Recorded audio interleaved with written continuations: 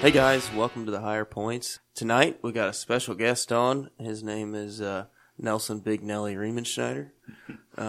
He reigns from California, Corntown, Brentwood.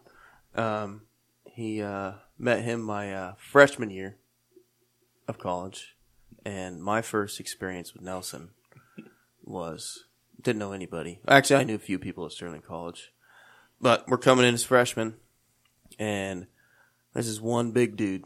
It's okay, so it's like August, beginning of August, 100 degrees out. This man rolls up to a meeting in a Snuggie. Football meeting, the whole football team, 150 of us, and this man rolls up in a Snuggie.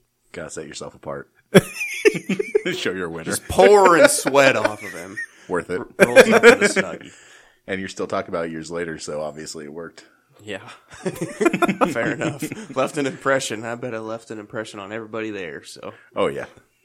Was that a planned thing, or what was your... Back in high school, I'd always done stuff to kind of be a little bit more standout-ish, you know. I was the goofy one. I was like, you know what? I'm going to set that tone here. So I was like, what could I wear to the meeting? It's hot, it's humid, Snuggie. And my roommates at the time, which actually was not Nate, I roomed with 3 other guys, like, oh yeah, that'll be a great idea. That'll definitely set you apart. And, yeah. I just imagine you peeling that off at the end of the day, and it's like making that... A little bit. That was my first ever experience with, like, Midwestern, like, humidity and heat. And he wears a Snuggie. So where do you hail from again? Brentwood, California. It's in a Bay Area. So, like the San Francisco Bay Area? Yeah, San Francisco Bay Area. Pretty much San Francisco. Yeah. we don't like San Francisco. Other than the like historical tourism aspect, which I personally love. I'm not a huge fan of San Francisco, but we're about an hour and a half, 2 hours inland. When I lived there, it was more farm town, you know, wineries, corn, tomatoes. But now it's been kind of urbanized and developed since I've been back. So basically, coming to Sterling wasn't really much of a culture shock for you then? I mean, it was kind of felt more like home, or scenery-wise, not really. You know, it's like, okay, you know, really small, not really what I'm used to, but at the same time, it's not too out of the water. The culture shock came from the people, which is a major reason why I stayed. Excuse me. Out here in Kansas, I found just incredible people. You know, my best friend Nate, and this. Aww. I feel like you guys should hug. Just people I couldn't find in California. I found a family out here when I left California. I didn't have a lot of people. You know, I had, of course, my immediate family, but I had only like 2 or 3 friends I still talked to from there. So, you know, I found more of a family out here in Kansas than I did back in California. And ultimately, senior year, that's why I decided to stay. Is that where you were born? Yeah. I was born it's Walnut Creek, California, which is kind of in that general area, maybe about an hour away from Brentwood, but, you know. Sorry, go ahead. I was going to say I moved around the Bay Area kind of a lot of my life, and Brentwood is where I ended up just going to high school, and I am glad I went there. Kind of set me up to do stuff I never thought I'd do, like wrestling and football. Because I spent a lot of my younger life playing baseball. And I love baseball, but I'm a big guy. Baseball isn't really made for bigger guys. Yeah, just to set the tone for those that are listening, you know, Nelson is a big dude, and like that kind of guy that like you would think of on an O line or a D line, like, you know, more probably an O line than a D line, right? Yeah. of just you know, not somebody you want to run into for sure, or have run into you. Yeah, we'll go with that one. But it, you know, I was homeschooled for 2 years in middle school, 7th and 8th grade, but I wrestled for one of the local middle schools, and I was like, I want to keep doing this into high school. So out there, the requirement to, you know, wrestle for the high school is you have to attend the high school. So I was like, okay, I'll go back to public school, which I'm really glad I did, because I think homeschooling wasn't for me when I thought it was, and kind of messed me up a little bit socially. I didn't get the social interactions I needed.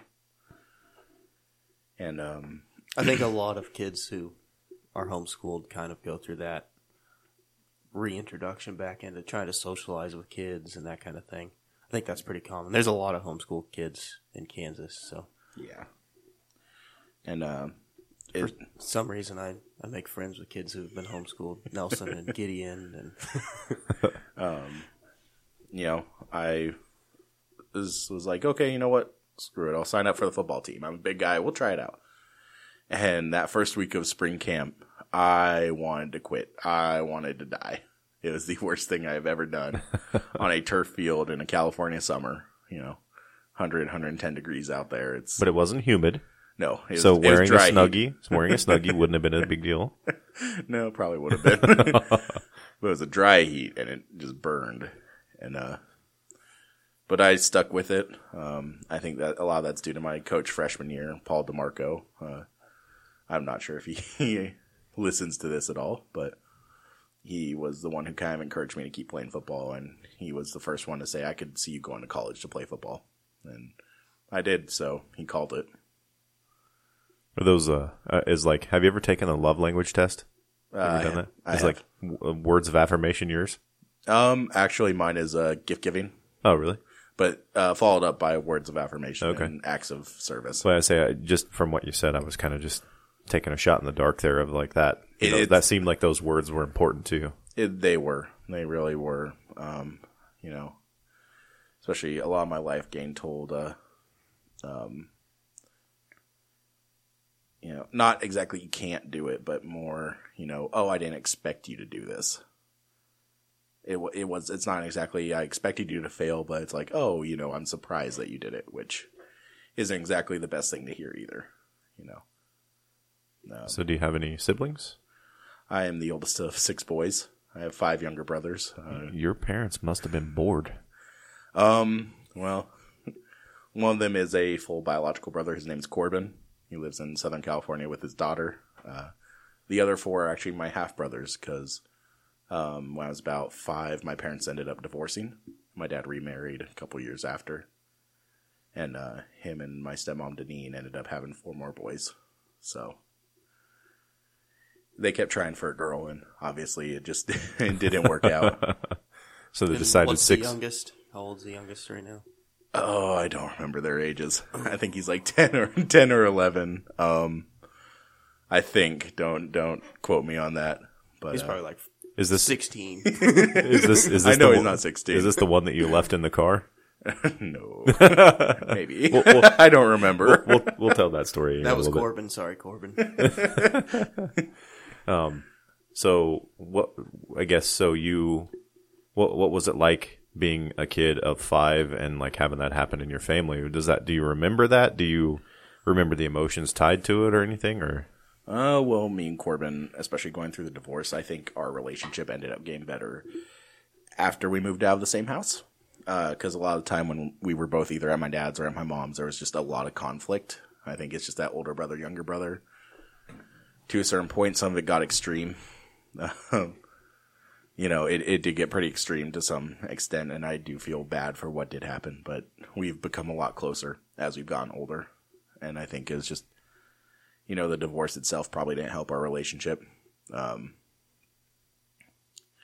can't imagine that was a time filled with a bunch of joy. Yeah, I mean, the whole divorce, there are good memories, there's bad memories. I think I remember a lot more than he did, being that I was 5 and he was only about 3.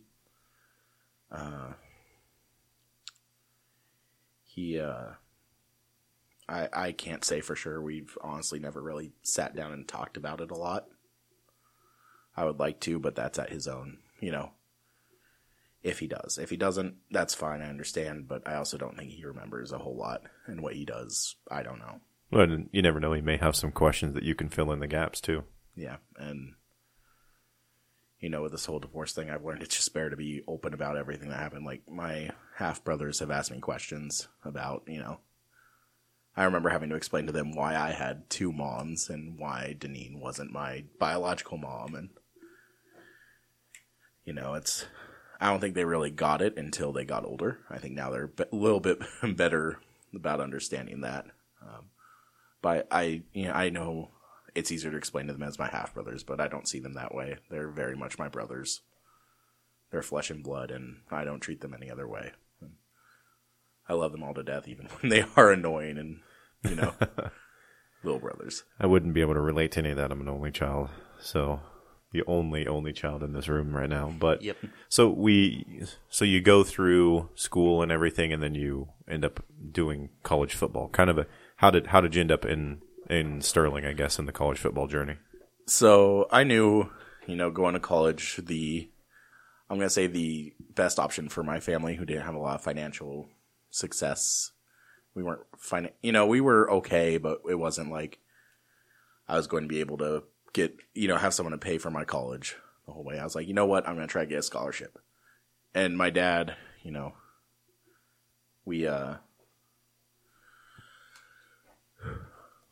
trying to think of the best way to phrase this. We've had our stumbles, but this is one of the things I'll give him credit for. He pushed me to apply for a bunch of colleges. I remember after school, he would take me to his office. And at the time, I absolutely hated it. Sitting in that office, just applying for, going on to the school's website and applying for the college. And when you say his office, did he work at the school or something, or? No, he had a little office set up down the street from the school. Oh, okay. I thought maybe like he was a teacher or something. And No, he's a real estate agent. He had just a small, little room that he managed to do his work in because we were living in a pretty small house at the time. Gotcha. Shared a room with four of my brothers, the 4 half brothers. So, and my 2 kids think they got it bad. Yeah. There was 2 bunk beds and a single bed. So, yeah. That was a little rough, packed in like sardines, but at the same time, those weren't exactly horrible memories, minus the whole getting alone time. But we all not that kind of alone time. He's a budding teenager. He couldn't get his alone time. Okay, this is why we all get along, because we all made the look and the eye contact, and it just went from there. All right, so now that we've talked about Nelson's lack of alone time, I think we'll move on. So he pushed you. You filled out those applications, and then just sent in the films to the schools. None of the schools contacted me. I got what little film I could because senior year of football in high school, about halfway through the season, the coach pulled a lot of us seniors and threw in a lot of the juniors because he wanted them to be ready for the next year. So I didn't have a lot of film to go off of. I went off of film from the end of my junior year and the middle of my senior year. So I sent a lot of that film off, and the best responses I got were actually from a school called Briarcliff, McPherson, and then Sterling. And the reason I chose Sterling is that Chase, who at the time was the offensive coordinator, would not leave. O-line coach. He's O-line coach. My bad. O-line coach. He would not leave me alone. I'm sitting at class at 1 o'clock California time, which I guess is about 3 o'clock out here. 3. Yeah, he called me about 3:30 out here, 1:30. I'm sitting in class being like, I'm getting a call from this college. I'll be right back. And he just kept calling and pestering like, hey, we want to get you out here for a visit. Would you be able to? And just wouldn't leave me alone. And to me, that was like, hey, they really want me to be there and be a part of this family. And that's, I kind of talked to him. I talked to Andy a little bit. And that's kind of what sold me on Sterling. The thing about me going to Sterling is I never came out here for a visit. I just signed and was like, okay. Sight unseen. Pretty much. But at the same time, I also was under the mentality of, I want to get away from my family. I have some family in Oklahoma, but I'm not super close with them. There's a lot of kids that come to Sterling College like that, sight unseen. They'll come on a visit, and it really is a culture shock to them because they don't have cornfields in their hometown. I think I did a little bit better off than some other people. There was still the culture shock a little bit. But like you said, mainly the people. Yeah. But it wasn't a bad culture shock. It was like, I absolutely love the people out here. Like, these are people I could see myself being around for the rest of my life. And I did to kind of get away from my family. I think I needed space for my dad, my mom, my brothers. Like, I needed to go off on my own without having that overbearing kind of. So you can have your alone time? Not with 4 roommates. Or 3 roommates. Hey, you can coordinate.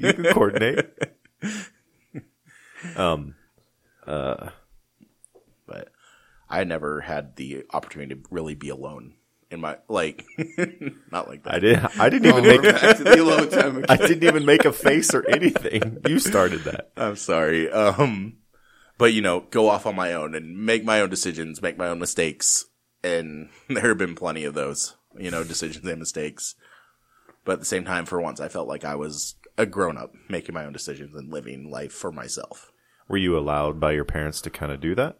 Or did they try to like call and check in and, kind of like keep the reins on a little bit? In my opinion, they kind of kept the reins on a little bit, like, hey, text me where you're at, when, oh, hey, we don't want you going out. It's a school night.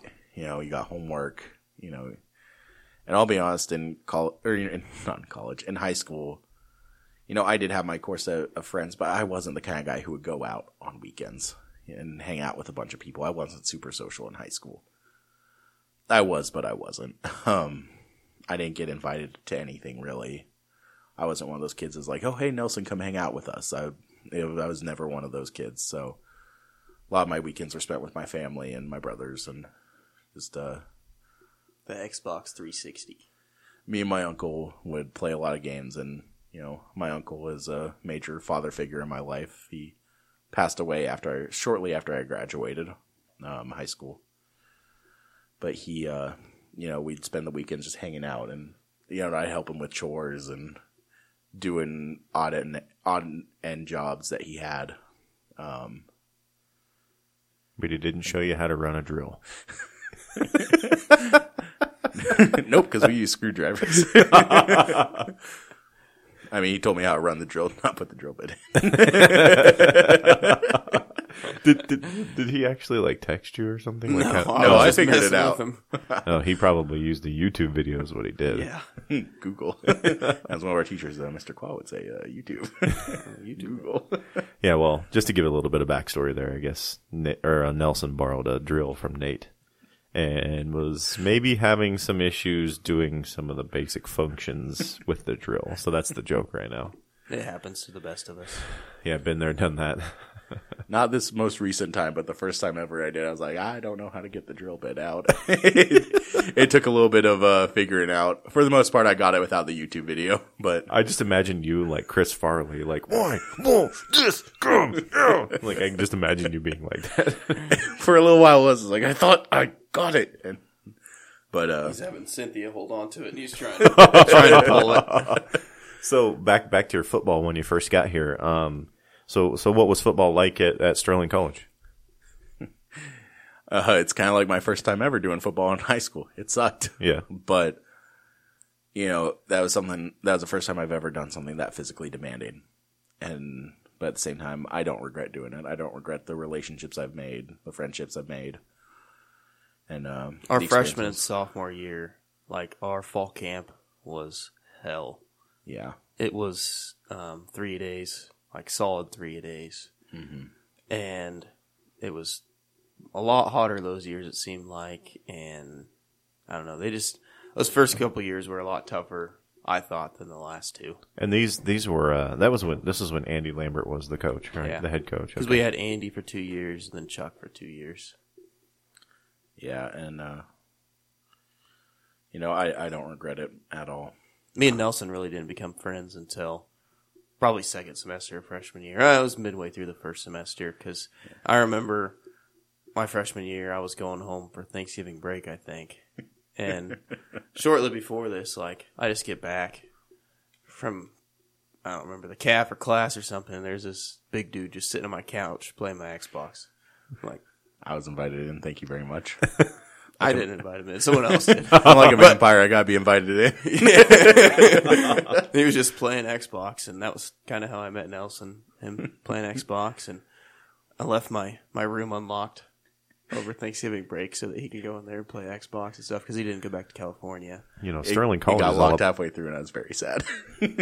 Sterling College is all about that servant leadership. You should have invited him to Thanksgiving with you. I did every other year after that. Yeah, he did. The years after that, he made up for it. He still comes to Thanksgiving. Oh, yeah. That's cool. Yeah, and Christmas. I'll still go to the Hyatt Thanksgiving and Christmas. I absolutely love it. So what was the culture at Sterling College like? Like, what did you like it? Didn't you like it? I mean, there are some things I did like, some things I didn't like. But, you know, these people actually wanted to hang out with me and wanted to be my friend and invited me out to, you know, activities. Go out on a school night. Yeah, go out on a school night and, you know, invite me out to eat with them and, you know. Four Loco Wednesdays. Yeah. You know, it took forever. You're good Christian kids. You never would have done stuff like that. I think I was trying to be that good Christian kid that, you know. Is that something you grew up with? I mean, like as far as your faith? I grew up in the church, yes. Okay. And, you know, I was trying to be, you know, okay, go to church Sundays, you know, chapel on Wednesdays, you know, don't drink. And then Nate. You're a corrupting influence. Apparently it's all my fault. So these people are inviting you out. What are maybe some of the things you didn't like about the culture? I felt like some people were a little judgmental at Sterling College and would judge you for doing certain things. And it was a little bit cliquey. There's the word I was looking for. It's cliquey. I could definitely see that with a smaller university. Makes sense. I wasn't too bad. I got along with pretty much everyone. I could bounce around to the different cliques and, you know, everyone be like, oh, it's Nelson. So, you know, that's perfectly fine. In fact, did you always come to first impressions with those different cliques in a Snuggie, or not all the time? Sometimes it might have been shirtless. Do you have the tassels on? Oh boy!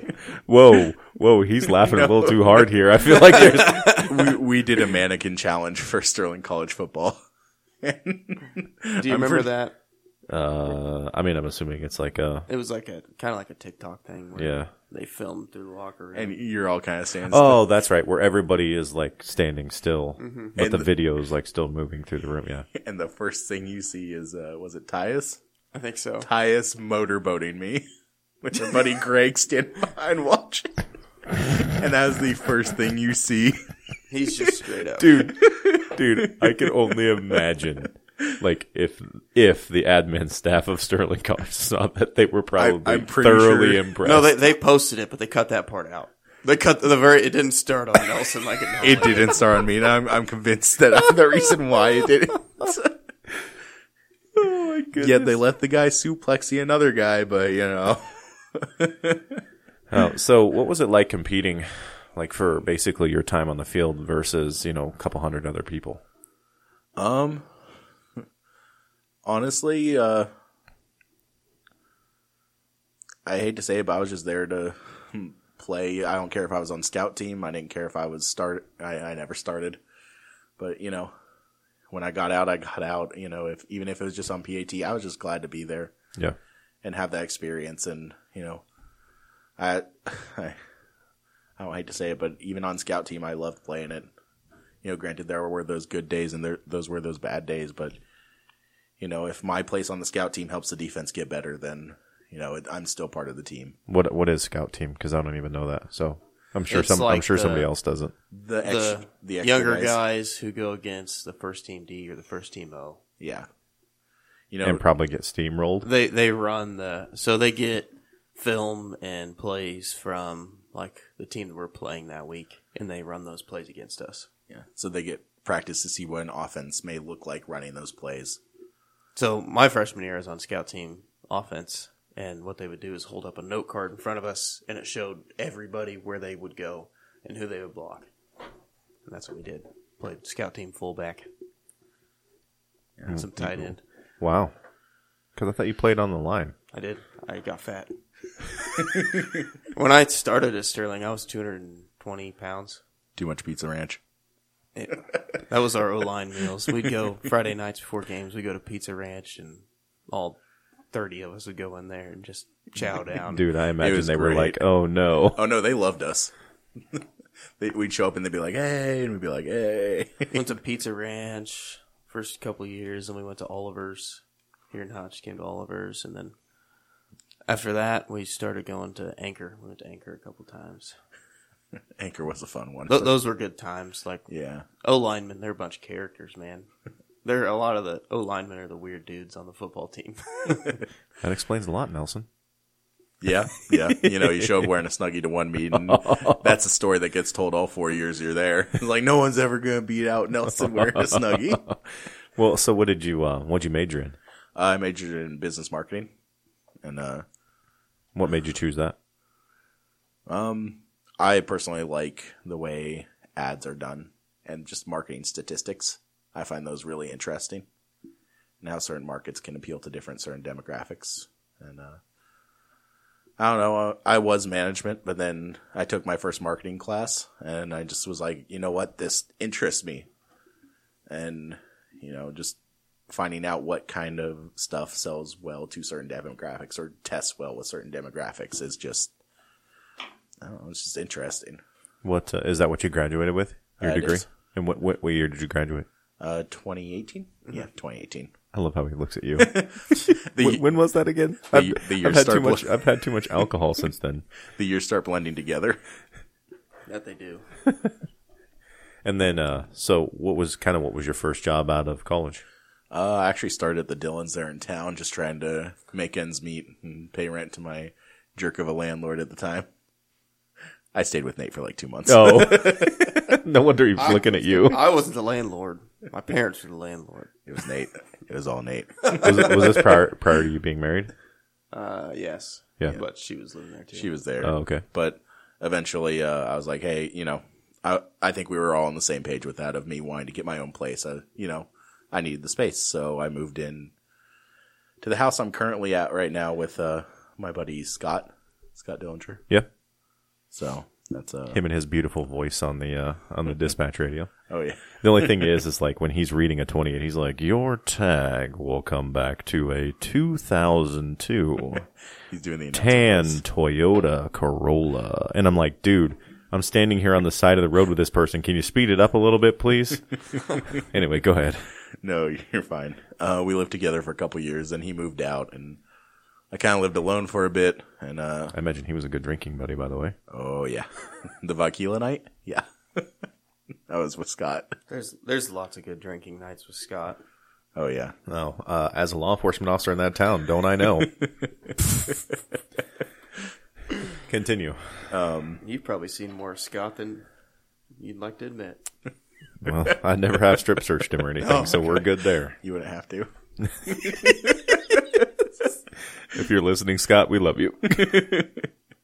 So he moves out. And then just kind of lived alone for a while, and then now I have my current girlfriend living with me, Cynthia, and it's nice having someone living there again. Someone who helps. And What does she think of? Is she still doing the culture shock? Because she hadn't been here a whole long time. I think it's kind of because her family, her parents, or her grandparents were from the Midwest, so I think that she was kind of raised with those Midwest values. So I don't think it was too much of a culture shock, but in terms of the weather and everything, The snow. and the location, that's Where it's 80 one day and snowing, 4 inches the next. yeah, exactly. She's like, "What is going on here?" I'm like, "That's Kansas." Well, how did you meet her? We actually met my senior year of high school. So did you guys go to the same school? We did not. We kind of just met through some mutual friends. Okay. And, The rest is history. Just kidding. I would say, did you swipe right or what? No. That was a guilty laugh. It was online. We met online. But, it was kind of local and just kind of talking. It was not Tinder, though. Thank you very much. I forget what it was. MySpace. I would say mine was MySpace. Legit.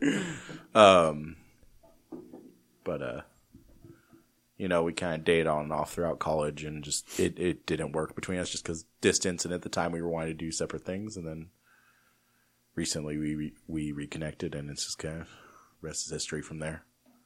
So backing up to Dylan's, you kind of started, I guess, really kind of the bottom of the food chain, right? Like bagging and stuff like that, right? Yep, bagging, cashier, and eventually my the customer service manager at the Dillons there in Sterling at the time was like, "Hey, I think you'd be good at customer service." And I kind of learned that, picked it up really fast, and then 3 months later, the one of the district GMs came in, and he was like, "I think you'd be really good at the assistant customer service manager over at the Dillons Marketplace on 30th In Hutch. in Hutch." And Which is one of the biggest Dillons in the state, isn't it? Yep. So I got thrown right into the fire doing that. Here are the keys. Figure it out. From like smallest Dillons to biggest. Well, that's where that's where I met you, was the Dillons in Sterling. That's my first. Your customers in Sterling are a lot nicer than the ones you find in Hutchinson, Kansas. I could see that. Yeah, and more regular too. So people kind of recognized you as you came in, like, oh, there's Nelson. And then moved there for about 3 years, and then after COVID, COVID made me, at first I was like, I really like my job. I could see myself doing this. And then COVID hit. And I think the culture of Dillon's changed too. During that time, I think the culture of Dillon's changed. And I realized that wasn't something I wanted to do for the rest of my life. Changed in what way? When I first started, it was like we're a team. We're all doing this. We're all helping each other out. We're all, when holidays would come up, we'd be like, okay, we're all going to get through this together. We're all going to help each other. And then it became so divided. And, when I first started, it seemed like Kroger was like, okay, let's help we'll back up our employees. And then as it just went on, especially once COVID hit, it was all about the customer. Oh, customer's always right. Do this for the customer. When we didn't have the manpower, we didn't have the supplies, and we, they called us heroes, so to speak, and frontline workers, but we really got thrown under the bus. And I saw a lot of my cashiers, they were treated so badly by a lot of the customers, yelled at, screamed at. I've seen cashiers break down. And so it wasn't necessarily just at Dillon's. It was a whole culture change in general. I think it was, yes. Yeah. And then the fact, even after COVID was, so to speak, over, not so much over, but as over as it was, like, I think the worst had hit with the retail stores. It didn't go back to normal. And that was at a time when they were starting to shift to, like, grocery pickup and that kind of stuff, too, which I know you'd talked about through a really, made it difficult on you. It did with the front end. They talk how important the front end is to grocery stores. Like, we're kind of the first ones they see and the last ones they see. We make their day. We help them, we help them with anything they need. And I'm all about customer service. I absolutely love that. I love making people's day and, making them happy and all that. But, when your department gets told, hey, we need to take 3 of your people to go help the pickup department, and, then you get told 2 hours later, hey, why aren't you making quota? Or, why aren't lines moving fast enough? And then you try saying, well, it's because people went to my pickup department, and you're told to figure it out. You kind of just get left high and dry. And I was tired of getting left high and dry. So I looked for a new job and ended up getting one over at the bank there in Sterling. Is that when you moved back to Lyons then? I actually never left Lyons. I thought you said you lived here in Hutch for a little bit. I just worked in Hutch. So you just commuted from Lyons to Hutch? Okay, yeah, sorry. I did that drive. That's a long commute every day too. Yeah, and for a while I did really like the commute. It gave me time to listen to music, de-stress, listen to my podcasts. See, if we'd have just been doing the higher points sooner, we could have had more downloads. Oh shit. I think another leaving point for me honestly wasn't the commute. It was the fact that I missed out on a lot of personal and family stuff for that. I missed out on a lot of stuff. And now at the bank I could take that time off to go. Weddings. Yeah, I missed one of my best friend's weddings. His name's Garrett, and I missed his wedding because work told me no. And at the time, I wish I'd had the guts to stand up to them and be like, "No, I'm going." Find the time, and I'll never get that moment back. I think that's one of the first kind of things that made me realize I don't want to do this forever. I don't want to be at the mercy of someone else.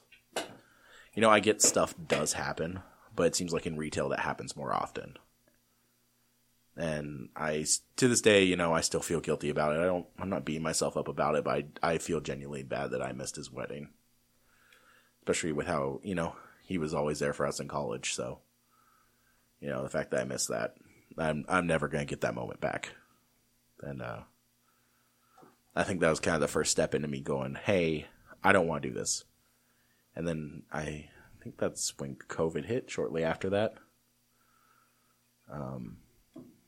Or no, maybe it was probably about a year after. About a year after, I think COVID was the big reason why I left retail. And I am kind of glad, or not kind of glad, I am very glad I left retail to get a 9-to-5 job there in Sterling. Did you start there? So you went to First Bank, right? Yes, I did. And then did you start there as like a teller, or? I started there as a teller and recently got promoted to lead teller over in Lions back in December. So I'm glad they gave me the opportunity to work for them and be a part of that family.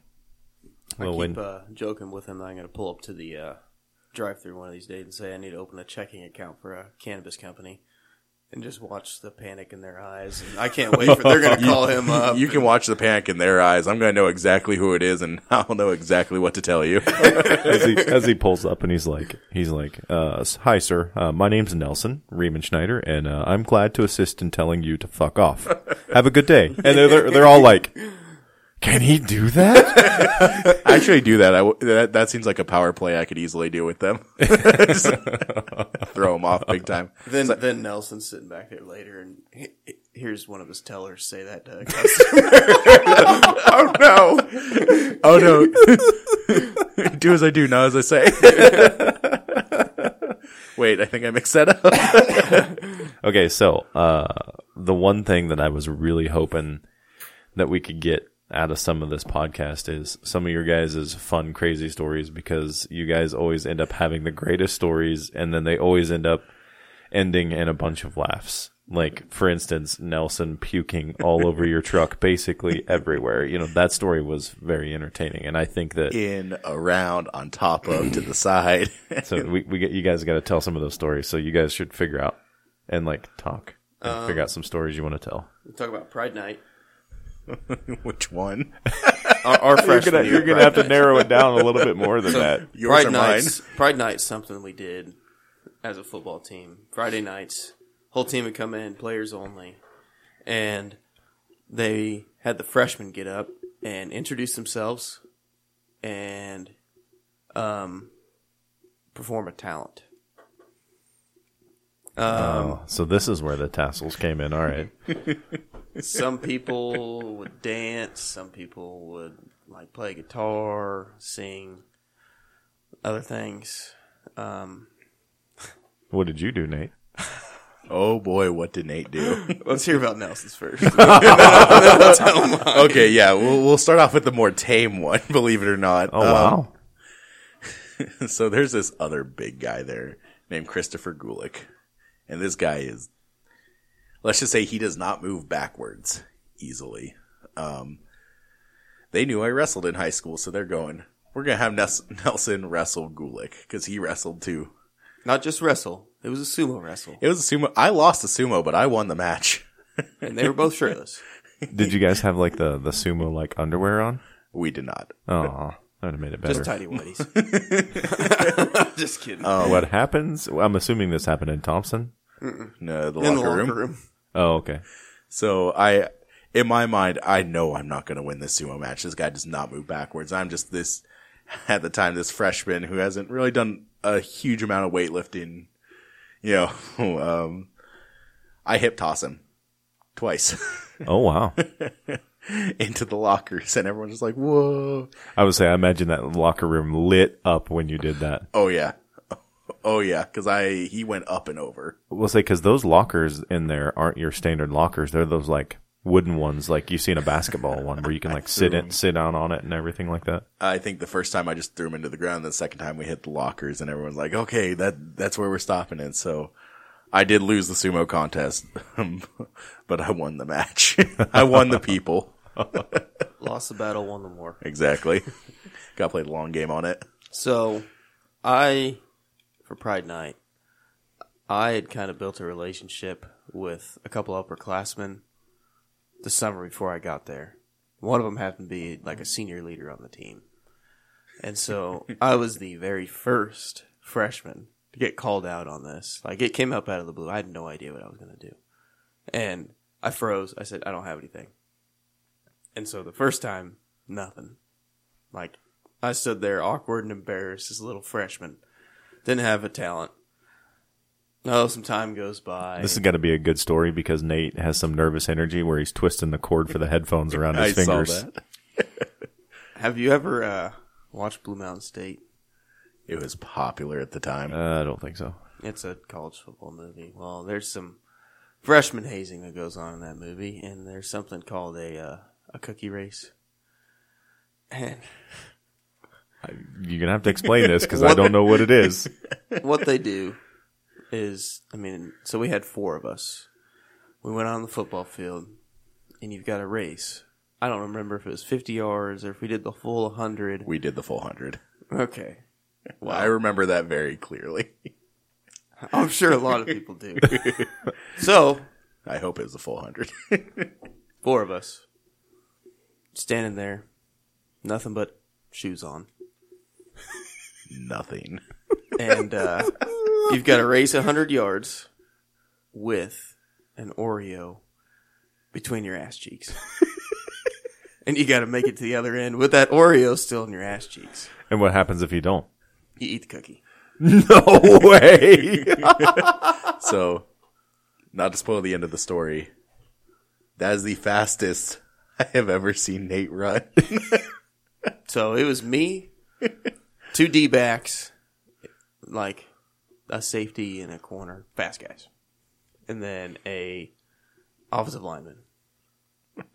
And Was it Nelson? no, Oh. it was a senior offensive lineman. That was he shouldn't have had to compete, but he Nelson did. was not about that. I smoked them motherfuckers. I got to the end. Oh, yeah. And I'm Oh, pretty yeah. sure I was in my cowboy boots, too.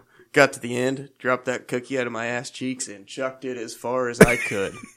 Did anybody have to eat it? Yeah, the other 3 ate them. No. They did. They did. Yep. And never competed in that again. They did it again the next year, and they're like, Nate, you got to come back and defend your title. I was like, The hell I do. I'm going out on top.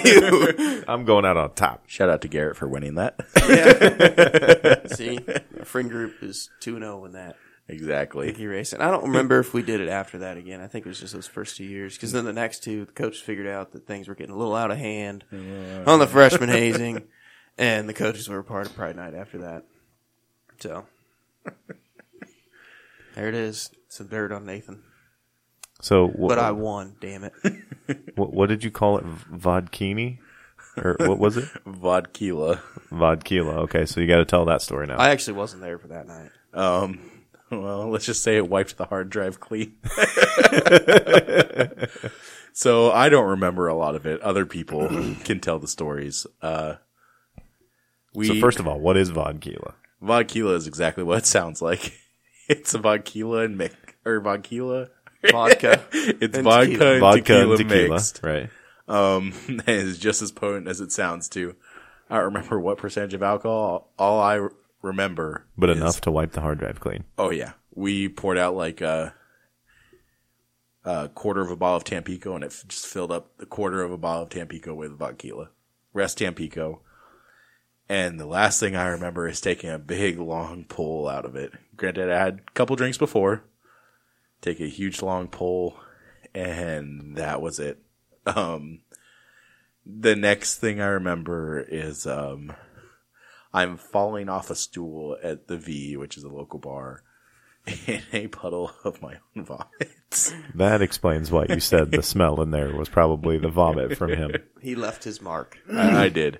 I also made a bet with the owners because at the time, me and the bartender had a pretty good relationship. Not because I was there a lot, just because, likable guy. So Yeah, Mom, not because I was there all the time. him and the other owner. I was like, if this happens again, I'll pay each of you $100, and they had me shake on it. And to this day, it hasn't happened again with me. They're not the owners anymore. So. No, they aren't. So that is null and void. It's not even called the V anymore. But apparently, the story I hear. The story I hear. They had a Red Ryder BB gun in the house at the time. I decided to run around saying, "Shoot me," in the back with no pants on. What's up with Sterling college football players in nudity? We're proud of ourselves. We're not ashamed. We were a tight-knit group. Sounds like a little bit too tight. Well, okay, so what about the story of you vomiting all over Nate's truck? I'm not sure how much of this I should disclose, especially with my job. But we're going to disclose it. Okay. I had a little bit too much to drink that night. Something along the lines of a whole handle of Fireball. Yeah. And I don't remember He it. ate too many gummy bears, too. Yeah, gummy bears. I've heard you've done some shady shit for some gummy bears. Those were Twizzlers. Once again, very tight knit. Now everybody listening is going, I want to hear the story about the Twizzlers. Nope. Bring me some Twizzlers and you'll find out. Yeah, I know that story. We'll probably not tell that story. If you find Nelson and he wants to tell you, you go for it, but not on here. So back to this story where he threw up in my truck. Multiple times. So we're just down at the bridge. We're having a good time, and Nelson's he's holding up the end of this truck, the tailgate, just taking pulls out of this handle of Fireball. It seems like it's like an hour in, and this thing is like 3/4 gone. And I just imagine his body and his brain being that Simpsons meme. Oh no, I'm in danger. I was like, Nelson, you good? He's like, yeah, I just need to take a nap. And so we put him. I don't know what I was thinking. I wasn't sober either. So we went ahead and we tucked him in the back seat of my truck. My truck's got suicide doors on it. So First mistake. somehow he managed to shut the front door, and so he was trapped in there. I'm pretty sure someone shut it on me, but I can't tell anything. Well, I go back and check on him later, and yeah, he's already done throwing up in the backseat of my truck. You would have thought that would have been enough for us to realize, hey, let's not put him back in the truck. Well, us being the geniuses we were, we decided to put him in the passenger seat. We're like, oh, he can open the door, throw up out the door, throw up out the window. Nap. All over the middle console. Just paints it. You leaned the wrong way. At this point, I was not moment, responsible for my own actions. he had already thrown up on his hoodie and his shirt. And so then it's like all Which over were thrown Nelson away. shirtless. So we're like, okay, well, he's going to the bed. Threw him in the bed. He's taking a nap. We're still partying. So he's sleeping it off. This is beyond a nap. I was gone. He doesn't, I mean. Did anybody check to make sure he was breathing once in a while? They did. We had the discussion on, like, if we need to take him to the hospital, but we're like, okay, he's throwing up, like, he's somewhat, like, talking to us. He's grunting at us, basically. Actually, Which, that's a Nelson thing. I think I was telling them to turn off the light because I do remember a light being shined in my eyes. probably a cell phone of them checking on you, I would imagine. Probably. Actually, the vomiting is actually a good thing. Yeah. That's the body trying to get rid of it. If he Yeah. stops vomiting, that's when it's a bad thing. I'm pretty sure I looked that up on Google that night. The Google searches are real weird. Okay, guys. WebMD says that he doesn't need to go to the hospital. He's puking. He's good. So we keep drinking, and then we're like, okay, it's time to go home, and Home being the college dorms. back to the dorms. Nelson was living in Douglas, Yep. It was Douglas. and I upstairs Douglas. We had to take him upstairs. I backed my truck all the way up, right up to the double doors in Douglas, and we're like, this dude's massive. We had like 4 or 5 of us there. We're like, we're going to have to carry this bastard up the stairs. He wakes up, looks at us, and runs up the fucking stairs. Straight to his bed. Goes, lays down. There was You another laid point. in your bed with vomit all over you? I did not. I went straight to the bathroom and spent the night on the bathroom floor. Oh, that's right. The shirt and jacket that I had were thrown away. There was no recovering those. I'm pretty sure we burnt him. Probably. It wouldn't surprise me. You wouldn't remember. He knows. I know I would. To the fire. I wouldn't blame them. I'm right there with them. Those things were a health hazard. Yeah. He did, the next day, clean out my truck. And it was pretty clean until like a month later, like, found my I never glasses. lifted up that center console seat. I didn't Oh. realize I lifted under up the- that center console seat, and there's chunks of Oh, bacon no. underneath there. Oh, no. I didn't realize it had gone under the center seat. Oh, that's so gross. I bought a hairbrush to scrub out his seats and everything, and found my glasses I had lost the night before. So I had to drive to his house with like no glasses. I'm sure that's against your driving restrictions. Oh yeah, probably. Yeah, because, We never did anything against driving restrictions. Yeah, right. I'm pretty sure me passed out in the bed of the truck was also against driving. That it is. And, Nate probably driving you back to the dorms while hammered, was drunk, was against that. So what was Sterling PD's thoughts on these bridge parties? You were out of my jurisdiction. I was glad you guys were there and not in the city. Yeah. I mean, that's where I'm at with it. And the deputies kind of are, as long as you're not causing issues or cutting fire hoses Until on the fire people. hose incident. It was good. Then everything's fine. Hey, that was after my time. So. Yeah, that wasn't us. Yeah. Better than that. That was Nelson's last year. Dude, I can tell you, I that hated, was Vinny's last that year. was Vinny's last year. because your guys' games were on Saturdays, right? Mm-hmm. I can tell you, I hated midnight shift on Saturdays. Because I knew that at any given time there at Just least a line of cars come back into town. or in town, usually like that 8th and Main house, which was a baseball house to start with. Blue one? The blue one. And then there was a soccer house at 9th and Jefferson when I first started, and stuff like that of, you knew there were going to be a ton of parties there, and I hated it, man, because I knew that, like, it was, if something popped off and I was going to get called, like, I'm going to do my job and stuff, but I really, really, really don't want to, like, Ruin write. college kid's life. No, I don't mind that. You made poor decisions, but of just like, I really don't want to write like 20 or 30 tickets. Like, I can't tell you how many times I've showed up to parties and, it's funny because people like pull the blinds down and it's like, I can totally see you. Like, I know what you're black doing. out here. And, they send a liaison, whoever's, house Who's the it most is. sober? Yeah, whoever's house it is. And I'll just tell them, I'm like, listen, dude, I got to complain about the music and stuff, right? I don't mind that you're partying. I don't mind that you're having fun. Like, I remember being a college student. But when you're bothering other people, that's when I get called. And I said, and let's face it. I mean, don't bullshit a bullshitter, right? Let's face it. There are people in there that are underage and drinking. And let's face it, there's probably a little weed in there being smoked too, right? I said, and I'm going to get you for the hosting and all that other good stuff too. So you have two options. You can keep doing what you're doing, or you can turn the music down a little bit and everything will be copacetic. And to this date, that's worked. I had one kid that was next door to my house and was waking my wife up, who was then calling me. And so, I went and just kind of did the same thing. And he just looked at me and said, yeah, well, we're going to have a party.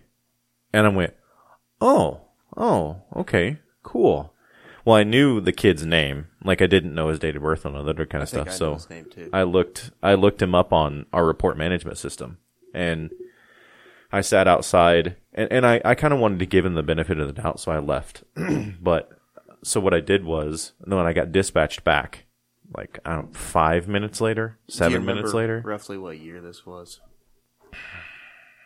Would have been while we were there. I mean, it would have probably been like 14 to 18. Yeah, it would have probably been like 16, 17, 18, somewhere around in there. Chase had maybe been the coach for maybe a year or two at that point. Maybe. Because he was the head coach at the time. He was. Yeah. Because you called him. The guy's last name started with an R, if I remember correctly. I think. But anyway, so I knew the kid's name, and so I looked him up on my report management system, and I had the ticket pre-filled out, like all ready to go. Mm-hmm. And so when I showed up, and I'm like, here you go, press hard, fourth copy's yours. And of course he gets all like amped up and everything.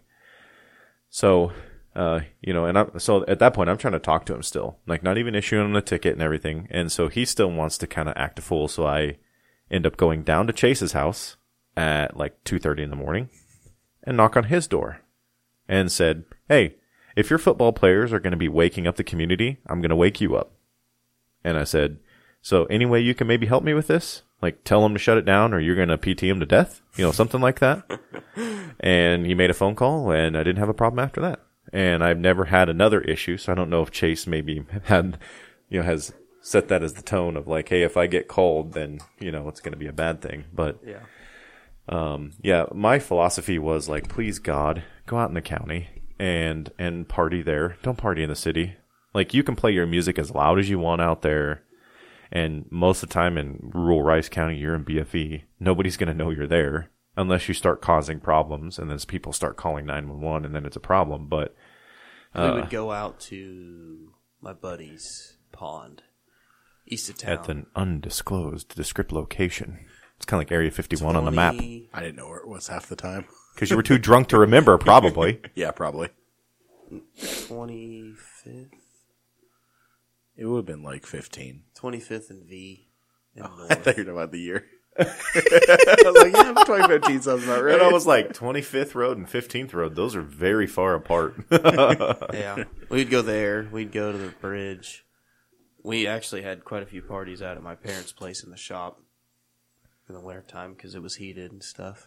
One credit I will give to the Sterling College students so far is I have arrested a few for DUI, but not many. I think I can think of two. Maybe, two, I think. And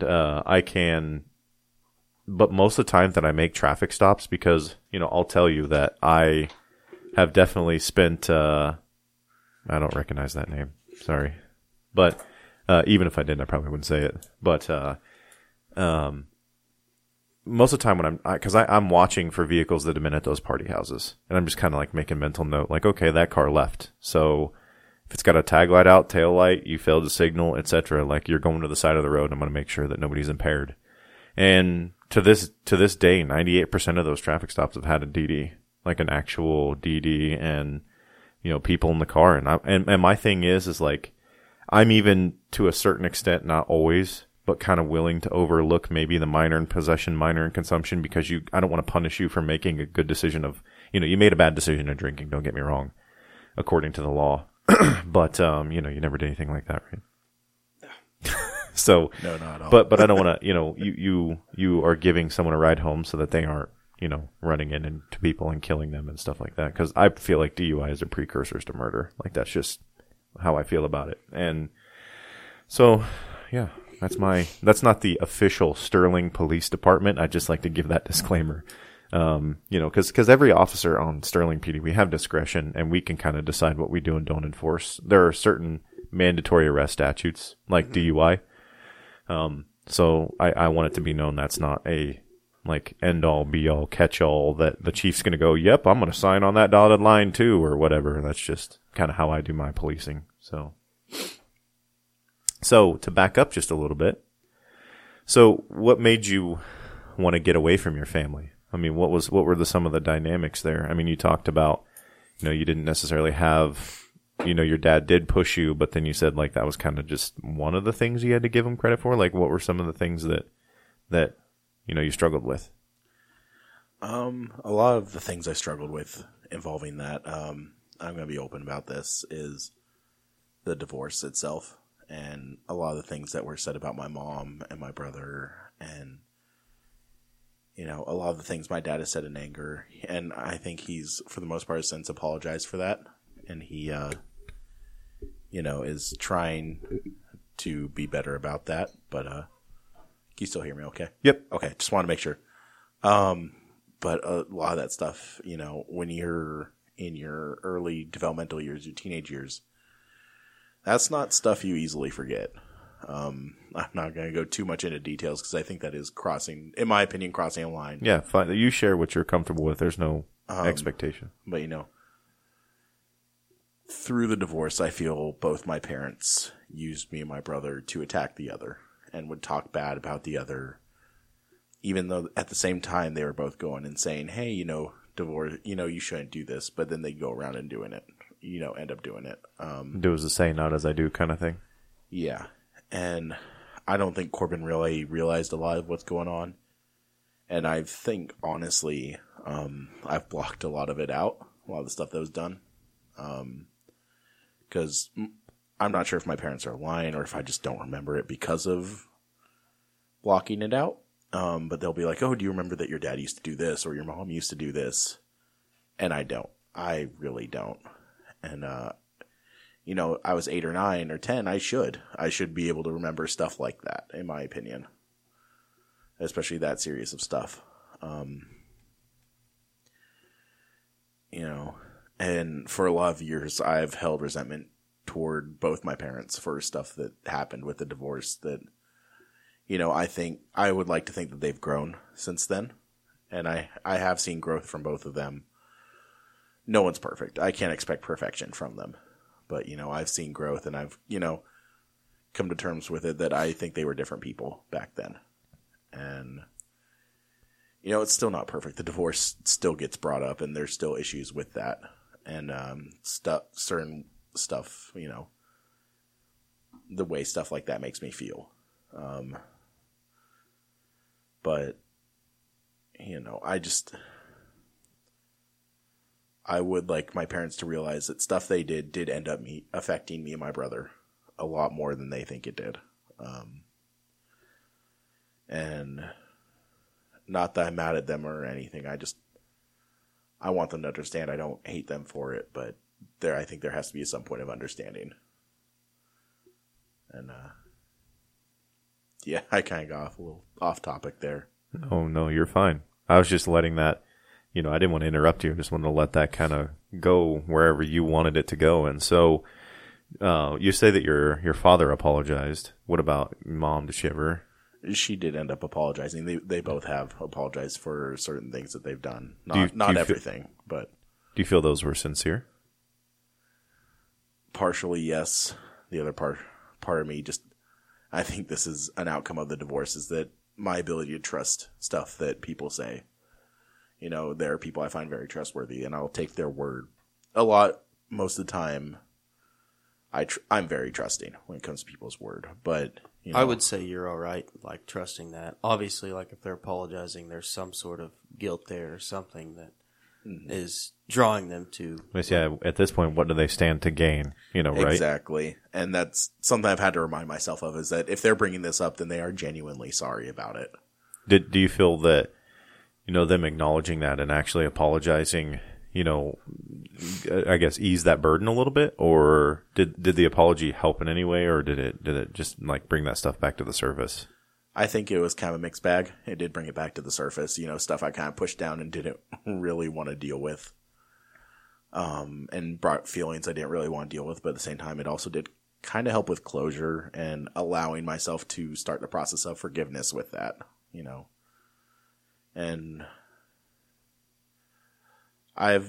as any child has, I've had issues with my parents. And I think right now in my life, we're all on a good path of our, I think there are still some issues, but for the most part, I have a good relationship with both my parents, and me and my dad did go through kind of a rough patch, but it's starting to get a bit better now. And, we're working toward repairing that, and, it's been getting better. Did you have a good relationship with your stepmom? I think I did. He taught me a lot, and, I attribute a lot of the man I am, a lot of my values I attribute to him. He wasn't a perfect man by far. He made a lot of mistakes. But at the same time, he was honest and sincere. And, if he gave you his word, he was going to do that. His word. Is that something you didn't get a lot from your parents? Not really, no. Yeah. I was told one thing and then they'd go back on their word and, wouldn't keep their promises or wouldn't, would be like, hey, no, we didn't say that. And, I'm like, I'm pretty sure you did. And it's just that honesty that I don't think I got a lot, from my parents growing up. I think now they're a little bit more honest with me. I think they've realized their mistake there, or at least I hope they have. But growing up, telling lies about the other parents or, I'm not really sure what's true and what's not when it comes to the divorce. I've heard so many different stories from both sides, and at this point, I don't think I'm ever going to get a straight story. You could always go get the court records, and then you'd know. That's something I've thought about doing. Yeah. If you want that closure. Yeah, that's up to you. I was just saying. At this point, I wouldn't. It's something I might do eventually, but right now I want to give them every opportunity they have to give me their, the full truth of their side of the story. Because right now they're just kind of saying that it was the other person. Yeah. And they've gotten a little bit better saying that admitting that they weren't perfect and that there were faults made on their end. But while they're still alive, I want to give them every opportunity to give me their side of the story, no going after the other, just telling it, their faults, I would like to hear both of what they both have to say and then make that opinion for myself. But right now I just have, bits and pieces. I'm not sure what's true and what's not. So do you feel like you have a lot of unanswered questions? I do. Do you ask those regularly or just kind of when they come up or? Kind of when they come up because, when I'm hanging out with my parents, I don't think, oh, this happened during the divorce. Tell me about that. I don't, I'm not going to call them out, especially if it's during a holiday or something. Yeah, right. I'm not going to do that. And Makes just kind of as it comes up or as they feel comfortable telling me, which I'm content with right now. I might want answers eventually, but right now I'm just going to give them the opportunity for them to give me their answers while they're still around. Well, I think it's good that you're focusing on that relationship because, and I may be just, outside looking and I could be completely wrong, but fostering those relationships is eventually what will foster that trust for you, of at least just kind of rebuilding that, that proverbial bridge one plank at a time. Mm-hmm. And so I think that's not that I'm some licensed psychologist or something, but it seems like it's the right path. I mean, you kind of have a good mindset on it. And granted, you're older too, and I'm sure you didn't always have this mindset and always feel this way. And I think Nate for a couple years there, I was harboring a lot of resentment toward my dad for a while, and both my dad and my mom. I'm not sure if it's just the mindset I was in working in retail, because I think working in retail, I wasn't in the best mindset. Is a very negative mindset and I'm in a lot better mindset now. Or, there was just some stuff going on at that time too, just personal family stuff between my mom's second relationship or second marriage at the time. And, stuff my dad had said, I think they were both bringing up stuff that I, just didn't like. So I think there's just a lot of resentment there. And now we're at a point in our life where I've come to peace with my own opinions. I've made my opinions known to them about certain things and, balls in their court. Exactly. But also at the same time, I've, some stuff has happened and I've realized that they're not going to really be around forever. And I'm trying to build that relationship back up to be a positive one. While they're around, I want to have those memories with them. Well, I think that's healthy too, because you talk about with Garrett of never going to get that moment back. I think you'd have that same feeling with your mom and dad if you didn't. Mm-hmm. In one way or another. I mean, regardless of resentment and everything, I think a piece of you, just knowing you, Nelson, I mean, you're just a nice and caring guy just in general. I mean, let's face it, anybody that wants to work in customer service and enjoys that, and then you seeking to make people happy. I mean, you said that earlier in the podcast that was your goal. I want to make the customer happy. I want to make their day. So, I don't think there's a mean bone in your body as far as that's concerned. I mean, I've seen you punch a truck before, but that's more emotion building up than actual anger. I was not angry at anything. I've seen him angry at Vinny a couple times. One time he was really angry because Vinny ate his cookie dough out of my fridge. Okay, I was in the process of making cookies, and he ate cookie doughs off the sheet. So. From one big guy to another, I can understand how you'd be mad because I love me some cookie dough. I thought that Nelson was about to throw Vinny through a wall in my house. I was also or Vinny was going to throw Nelson. Alcohol was a part of the equation. I was trying to make cookies, and I was like, "Don't eat any of the cookie dough," and he ate the cookie dough. What was the other time you were mad at Vinny? Granted, as any roommate situation has, you're going to have your ups and your downs. There were times in college where, not a lot of privacy in rooms. I didn't get my alone time. Either that or you were trying to get your alone time and Vinny walks in naked, completely ruins the mood, or pushes you over the edge, whichever. There was some friction from time to time, but during your alone time. I'm sorry, I had to. It's okay. I'm sorry, I had to. But as with any roommate situation, there's going to be friction. And I still feel bad for getting as mad as I did, because I don't normally get mad, but when I do, I get pretty mad. Do you feel like some of that was the anger built up, like from your dad and your mom and stuff, and then it just kind of manifested there? A little bit, yeah. Like that. I always like to use the analogy of you're taking your emotions are like a basketball, and you hold it underwater, and you can hold that underwater for a while, and it's pretty easy to do. Holding a basketball underwater, not a big deal, but eventually you gotta let go. And what happens to the basketball? Poof, to the surface. Yeah. Were you living at my house at that point, or were you still living in the dorms with Benny? Do you remember? When you got angry about the cookie dough? I think we were living at the dorms at that point. We were just over at that your was place for a party. That was towards the end of senior year, and yeah, Nelson and Vinny had been roommates for 2 years. And I think my senior year there was a lot of emotions. I couldn't play football my senior year. I had knee surgery. I can't remember if it was MCL or PCL. It's been that long, but. Well, I can also just knowing Vinny and spending time with Vinny in a patrol car. He knows how to push your buttons. He reminds me of the female version of a pretty girl. And he knows it. And so I could see him coming across as Vinny, you're an asshole. And I just imagine Vinny listening to this podcast going, yeah. Mm-hmm. Yep. And he's just nodding, he's just nodding right now. You're not wrong. Dude, speaking of which, so real quick on Vinny, my first impression of Vinny was not a good one.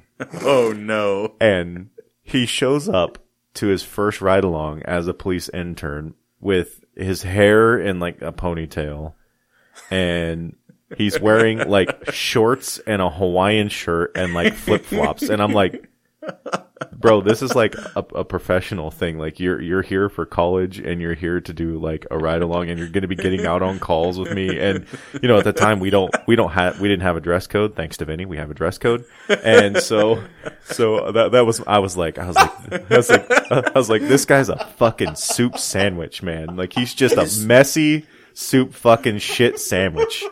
And then I got to know him, this guy's pretty fucking nice. I really like this guy. I really enjoyed Wright.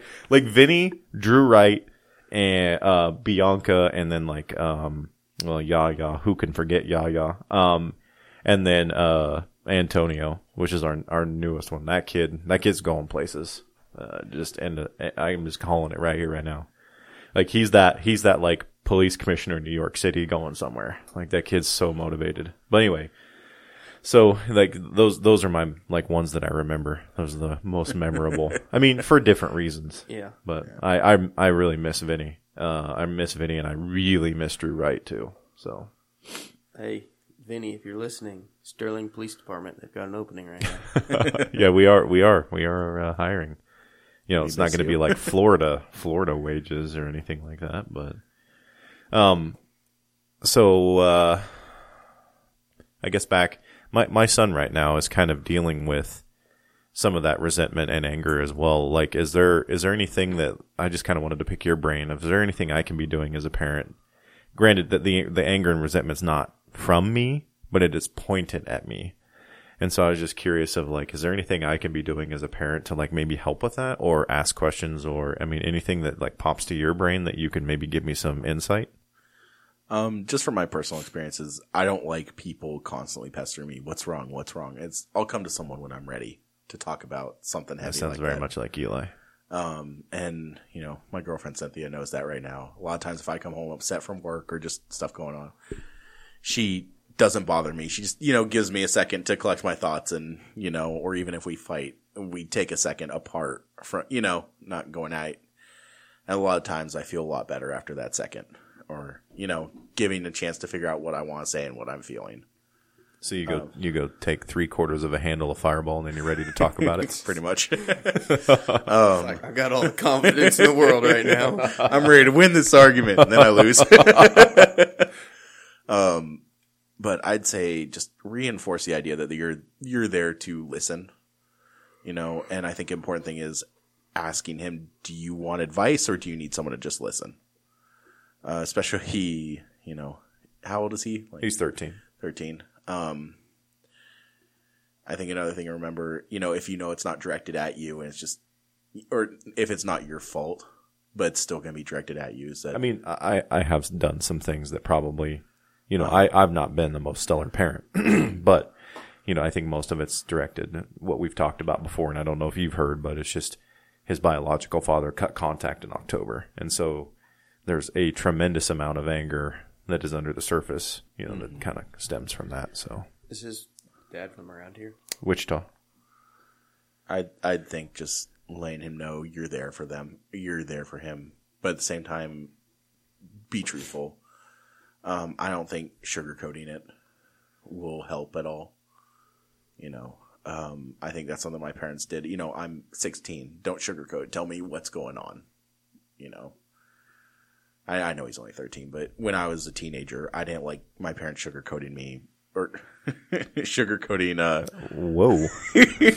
I could see why there's some resentment. I was a sugar cookie. I ate my own cookie dough. I think honesty is probably the most important, and just being truthful and just showing him that you're open and you're willing to listen or provide advice or whatever he needs. And especially being a teenager, a lot of times I didn't like it when my dad would be like, what's wrong? I know something's wrong. We need to talk about it. I tried to force it out a little bit. Yeah. I'd say don't force it. And, that's why I went to my uncle a lot of times, that he'd just listen and he'd be like, do you want to know what I want to think? Or, a lot of times I'd say yes, because, he didn't sugarcoat things. He'd tell me how he see. And there were times I was in the wrong, and he'd tell me that. Like, hey, outside looking in, you're wrong. You're being the asshole, the jerk. Yeah. You're being a teenager. Yeah. Exactly. And at the time, that's the reality check I did need. But then there were times that he'd tell me, hey, this isn't your fault. Your parents are, messing up, And this uncle is your stepmom's brother. Okay, so he's not he's an uncle by marriage. Yeah, but that didn't mean anything. Yeah. He's I'm just piecing it together in my mind. Just like you said, your brothers were your brother. Yeah. They're not your half brothers; they're your brothers. Well, what about he's also kind of disclosed to us that he doesn't truly believe that we love him, even though we say it and all that other kind of stuff. And it's almost sometimes like he is pushing us away just to test and see if we'll stay, kind of thing. Mm-hmm. And I don't know that. That's not something he's said, but he has said that he doesn't believe that we love him. Is there anything that keys in your mind on that, as far as why or how I can help him navigate that space? That's a difficult one for me, because I'm not the best at putting this into words, but I have felt similarly, because both my parents, oh, we love you constantly. Well, then why are you doing this? And not to the, oh, why are you grounding me, teenager? Why are you putting me through this? Why are you telling me this that's gonna hurt me or hurt my view of my mom or my dad? And I don't think you guys are, doing that to him. I think it's kind of a different situation. But, I think, as we talked about earlier, love languages, I'm not sure what his love language is, but words of affirmation. I think just constantly telling him that, he might tell you, I still don't believe that, but I think even if he is, even if he's telling you that, those words, they do build up, they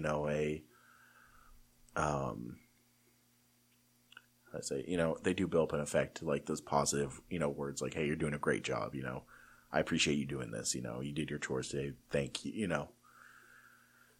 I do think they do build up, and the fact that you're even bringing this up and that you're worried about him is already showing me how much you do love him and care about him. Well, and I tried to let him know that, of course, but I do have to remember, because one of my faults of being a parent is forgetting that he is 3 or 6 or 9 or 13. Yeah. I'm expecting him to be a man at 13 and to do things the way a man would, and just realizing he's not a man yet. Like I'm helping mold him into that, and it's definitely been very much a village experience. But when it comes to that, you're making a lot of sense, because we actually had where he just told me the other day, like I'm done with life, and so I interpreted that as like suicide. Like I want to kill myself, and I kind of was poking and prodding a little, but realizing that like I just wanted that proximity with him of like I just sat there in silence for a while, listening to him just cry quietly. And then kind of offering a few things here and there and that kind of stuff. And then eventually finally getting, he's finding out like a girl that he liked is moving away, like his first, quote unquote love. So it's like he lost his biological father, he lost another girl that he liked.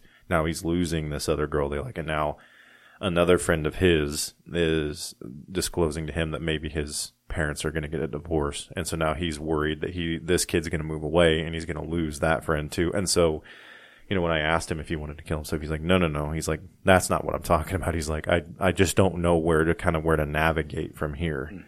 And so did your parents ever like kind of tie the Christ view into any of this, of like kind of what scripture says about any of this stuff, or try to help help you with the emotions that you were feeling or anything like that from that perspective? I think my dad probably overdid it a little bit with that. In what way? Just, anytime I was feeling something and it's, oh, the Bible says this about that. Oh, the Bible, like anytime I had an issue, it wasn't him responding to me as a father or as a man. It was, here's what the Bible says about this, instead of him saying, here's what I think. And okay, so because I do some of that, and I'm not saying that you're calling me out. I'm trying to learn here. So in what way do you think would have been the best way to maybe tie those two things together? Because I firmly believe that Scripture has a place in rearing children and marriage and stuff, but I don't want to make it to a point where I'm like drawing him away from it. What about like having a conversation about like a real struggle that you personally are having? Yeah. Like related to something personal, personal in your life, or, I've never gone through something like this, but, I've experienced loss in my life, tell them about loss you've had in your life. And even as a grown man, you still have questions like, I don't know, like what I'm doing sometimes, Dude, parenting. Yeah, pretty much that's me. Like, day. Yeah. Parenting kids that were of 3 different ages. And then I'm sure you can relate to this. Your oldest child is basically kind of your experiment. And then you kind of learn, and I've learned from Eli where, okay, bro, you really screwed that up. Like, don't do that with the other one. And then it's like, okay, you screwed this up with the second one. And then the third one, I'm kind of getting it right. And the other 2 are like, you love her more than me. And I'm like, no, I just kind of learned some lessons. And she's a girl. And so, hey, can I have this? Oh, yeah, go right ahead. Yeah, I have mine. Thanks. Ours was like, oh, you guys are done parenting? Like, Lauren's not going to get in trouble for anything? Now you sound like my kids, because that ain't the case at all. Because I'll bust my daughter's ass the same way I bust their ass, which has been a while since I've done that. But it's like for every little thing, he went to the Bible, and granted, that's probably what he believed, but he didn't make it. It seems like he was telling me, here's what the Bible says about this. Here's not what I think about, So basically telling you a story versus relating to, like getting on your level to kind of relate to you. And then there was my mom, who was not, she's religious, but she's not like, I don't want to say hyper-religious, but she wasn't going to church every Sunday like my dad. So it was very much a vacuum and then an overabundance, and it wasn't a balance. Yeah.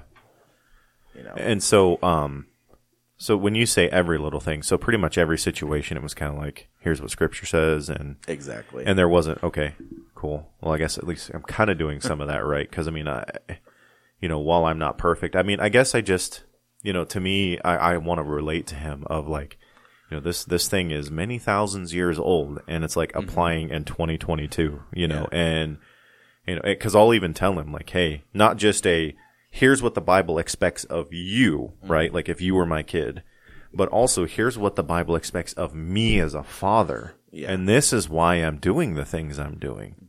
I'm commanded to do this. And I think sometimes as kids, we don't want to hear that. We want to hear, what do you think? Tell me, tell me your personal feelings, don't drag Scripture into this right now. Yeah. And even just a little of that would have been nice instead of every, the Bible getting pulled out every single time. Yeah, well, thankfully I don't do that. But I mean, considering, because we do go to church, and we do Bible studies and stuff, and that's kind of the time, I guess, right? Would be better for that. Yeah. And then like when, because I notice with him, like when he's angry, he's similar to you, of like, just leave me alone, let me decompress, and when I'm ready, then I will come to you. And I'll have a conversation. Sometimes that conversation can lead right to being angry again, and then we kind of start that process over. But, I think it would make more sense to, like when we're doing the Bible study, like, hey, remember that one time when you had this? And then, this is kind of where it's relatable, and versus just like doing the parenting thing, and just kind of get on their level, like, hey, I know what you're feeling. I think it kind of boils down to, there are times when they don't need to be reminded of what the Scripture says, or be explained to, and they just need that parental love, just some love, just love in every sense of the word, or even being reprimanded. Instead of going, oh, this is what the Bible says you should do. Why am I disappointed in you? It goes both ways. Not even just love, but discipline too. So when you are working through, I mean, you use the word resentment. If I use the word anger, would that kind of see similar? Resentment, anger. I'm just kind of like trying to tie this together to what I'm dealing with, and so, when it came to your parents establishing any kind of boundaries, like for instance, Eli, of like if you want to stay at your grandparents' or at a friend's house or whatever during the weekend. The expectation is you're supposed to get your chores done. And then when it doesn't pan out at the end and he's held to like that standard, then the anger comes out. So did you feel like those healthy boundaries were, or did you even have those? I mean, do you feel they were effective or not effective, or how'd they make you feel, or how could they have been done better, or? Boundaries are actually something, I've had a lot of issues with my life. I'm not good at setting them. I'm not good at understanding them, but once I understand them, I do respect them. Sometimes I just don't pick up on social cues. I don't think my parents were very good at setting boundaries to begin with, because a lot of the times they used me, more specifically me, maybe my brother to a certain extent, as therapists. These were things you shouldn't be talking to a 7 or 8-year-old about. And, I think as I got older, they started understanding boundaries a little bit more, but still, boundaries has always been a struggle for. I've gone a lot better since I was, younger, especially with setting them with my family. But growing up for me, it was like, hey, Nelson, do this, and then you can go to your parents' house. So I didn't have a set list of chores, but if I was given a task, I was expected to do it.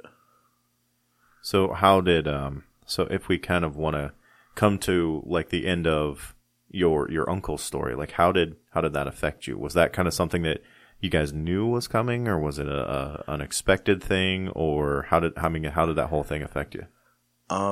It was very sudden. I was because for my senior graduation, my mom had a business trip in Hawaii. At the time, she was a district manager for Northern California, Hawaii, and Alaska, and she took me with her to Hawaii as, hey, you graduated high school, good job, with decent grades, just because I had always wanted to go.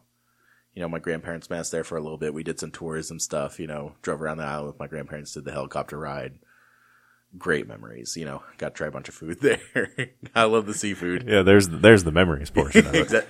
I mean, that's a lot of the reason why I travel is I like trying food for different places. Yep. You know, I believe food. Yeah, I'm a big guy. I like food, but I also believe food can represent culture. You know, it represents comfort and familiar. Yeah, that's a whole different story. But it was about 4 a.m. in Hawaii. There's a 3-hour time difference between Hawaii and California. So about 7 a.m. California time. And I get a call from my dad going, oh, you know, what's wrong? And he calls me crying going, your uncle passed away. I'm so sorry. And then just hangs up. That's it. And leaves my mom and my grandparents to deal with the fallout. When I got back, I was told that everyone was saying, do not call Nelson. You know, this is something that, you know, shouldn't be told over the phone. Yeah. And like, let him experience that trip for what it is. And then when he comes back, and now, start that. Whenever I think of Hawaii, that memory is going to be stuck there. For a while, there was a lot of anger and resentment for my dad for doing that. And I kind of get, because he did explain, oh, I want you to know as soon as possible.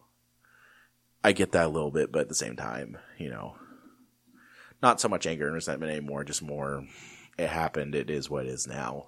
Maybe like disappointment? Yeah, more disappointment. But it hit really hard because just 2 nights before, he had called me and left a message, and then I called him back, and we talked for a little bit, and he was saying how proud of me he was, and you know, he's like, I know, you know, I'm so proud of you for making this far. I know you'll do great in college, you know.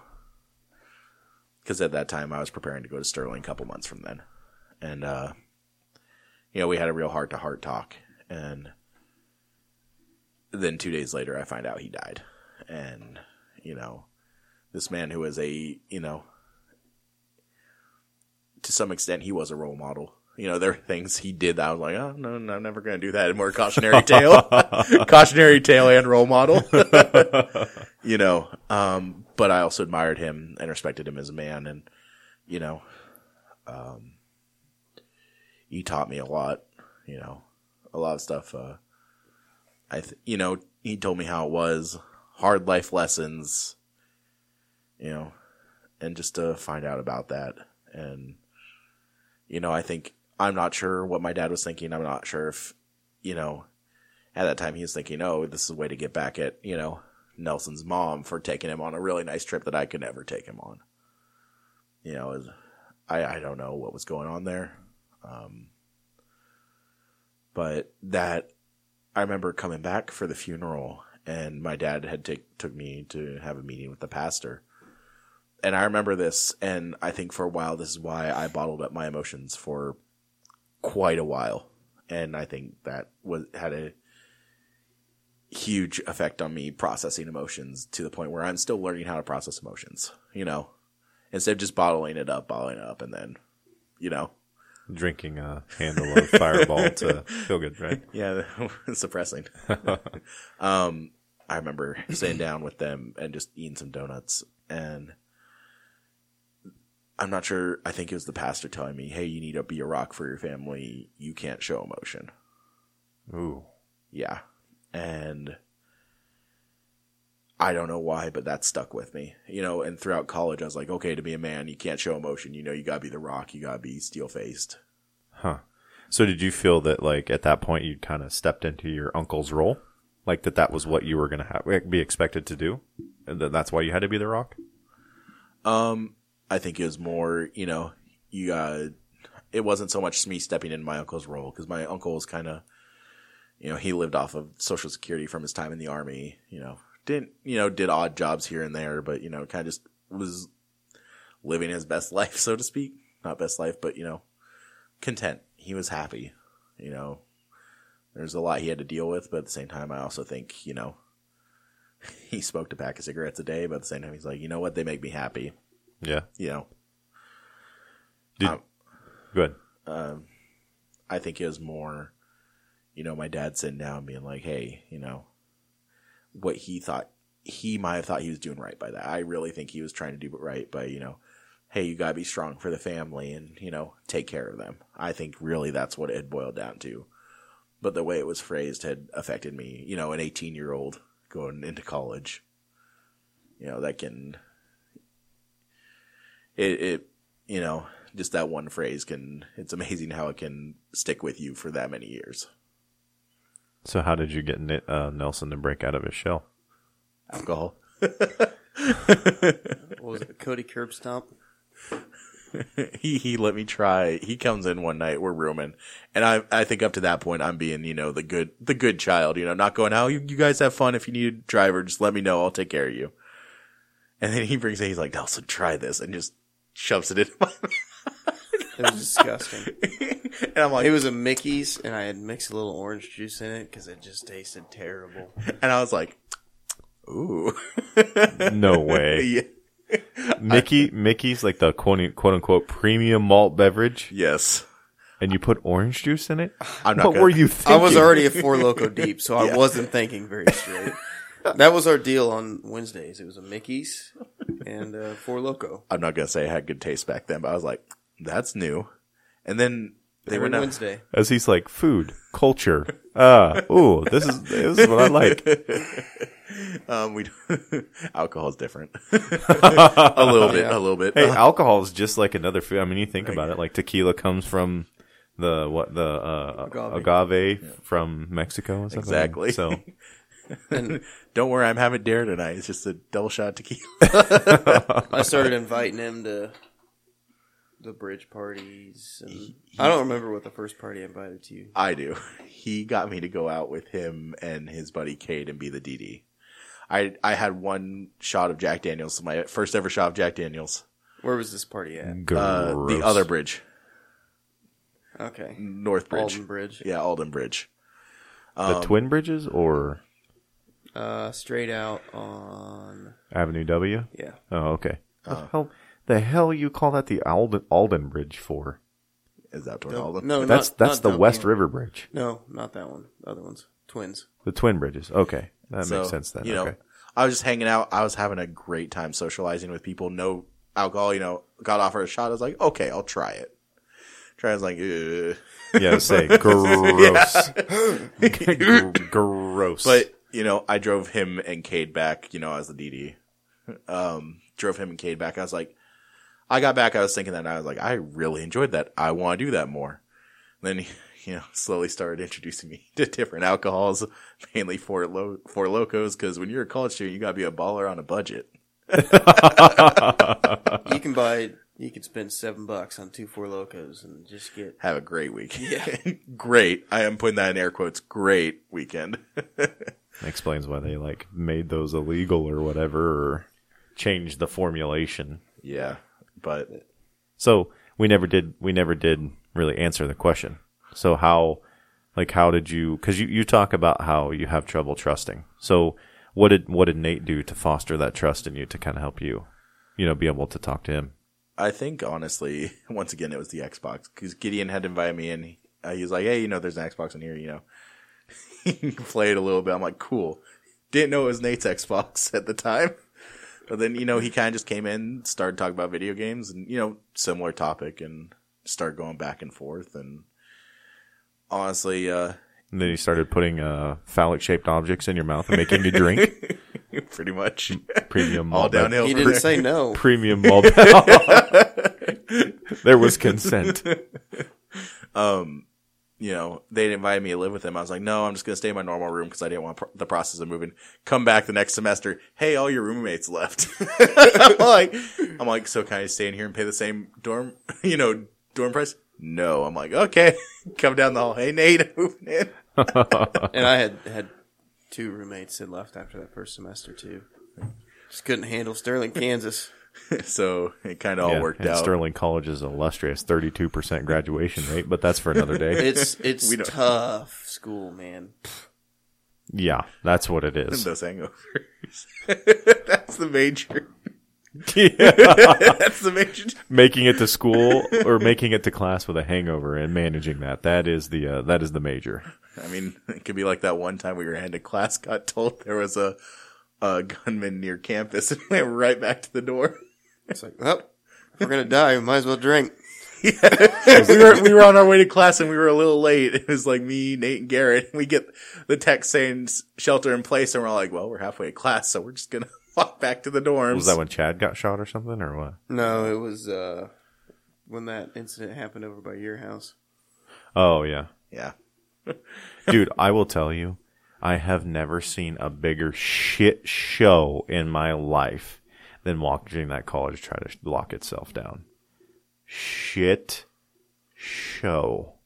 It was bad. I mean, like, we were literally walking to class, and we got a text. It was through the our tornado warning text. Yeah, right, man. We got a text through that. And we all three of us looked down. We're like, okay, we're just gonna head back to class. And we texted one of our other buddies who was in the class at the time, who was the responsible student, and showed up early. Yeah, exactly. And we just said, hey, tell Thorpe we're not gonna be there because we're locked down in our room. So. Which I don't even know why they locked down, because like they canceled football practice that night too. We had no like indication that these people were still in town. I'm not complaining. I got to go back to my room. They just grabbed their weed and left, or their money and left. And they didn't even get their money. All they got was those people's wallets and cell phones. That's all they got. They didn't get their money because they never caught up with the guy that got found not guilty. The Sterling College student, or the football player, yeah. The female, she ended up pleading guilty, and then so did another one of the armed robbers. But whoever the other guy that was with him, he must have been really mean or dangerous or something, because neither one of them would roll, period, on who he was at all. Whereas they were more than happy to talk about each other. But yeah, so I mean, there was no indication that the person was even still in town, or the people, I guess I should say. So it's all right. We didn't mind. They canceled. I think it was in the spring. Yeah, I think it was a spring ball practice, and like, oh darn, gotta go back to the room. Nobody likes spring ball. Oh shucks, got to play more Xbox now. That's exactly what we did. We went back and played Fortnite. If we're gonna die, we're gonna die happy. Pretty much, dude. Gross. Fortnite. Ugh. Better in the first seasons, dude. Fortnite's an awful game. It was fun the first couple years, or first couple seasons. And then... Have you ever played not the Battle Royale mode? That was pretty fun. No, I just think it's stupid to me. I don't know. To some people, it might be fun and like I could see like the building being a little challenging and stuff, but like to me, like, oh, I can run out in the middle of this open ass field, and if somebody starts shooting me, I'll just build something. Like, Jesus, that's so stupid. I get how it can be fun for some people, but it's not my kind of game. Yeah, I'm not gonna knock people who like it. I am. My kids play it. Stupid as shit. Fair enough. Because they knock me for playing PUBG, and I'm like, all right, cool. I'm just gonna. At least it's realistic. I'm gonna talk shit on your game then. Until you drink an energy drink and can run faster. Hey man. I bet you if you put a side by side comparison of yourself, one on an energy drink and one not, I bet you are a touch faster with the energy drink. I bet it'd be. I'm not fast at all. Much faster with this new pre-workout I got. Yeah, you were like tweaking at supper. Sponsorship? Yeah, hey, if you want, what would you say the name was? Black Market. But is that who it's made by, or that's the? Okay, hey, Black Market. Nate Hyde is looking for a sponsor to go to nationals. If you could just contact him, Nate at thehigherpoints.com. Fair enough. I want to try that, by the way. Can I get a scoop or 3 to try? I would just do 1. I meant 3. I meant 3 over time. Oh, okay. Not at the same time. Bold man. It's a bold strategy, Cotton. Let's see how it pays off for her. Inject it into my veins. I got so much work done. My house is spotless. Well, is there anything else you want to add, or anything important, or any words of wisdom that you like? Maybe some, because I'll tell you, we have, at least that I know of, we have one 13-year-old kid that listens to this. Mm-hmm. He's not, his parents are married and everything, but teenagers struggle with things, and I think it's more relatable because you're significantly younger than me. Yeah. And so, even though I'm more beautiful than you, but, that's up for debate.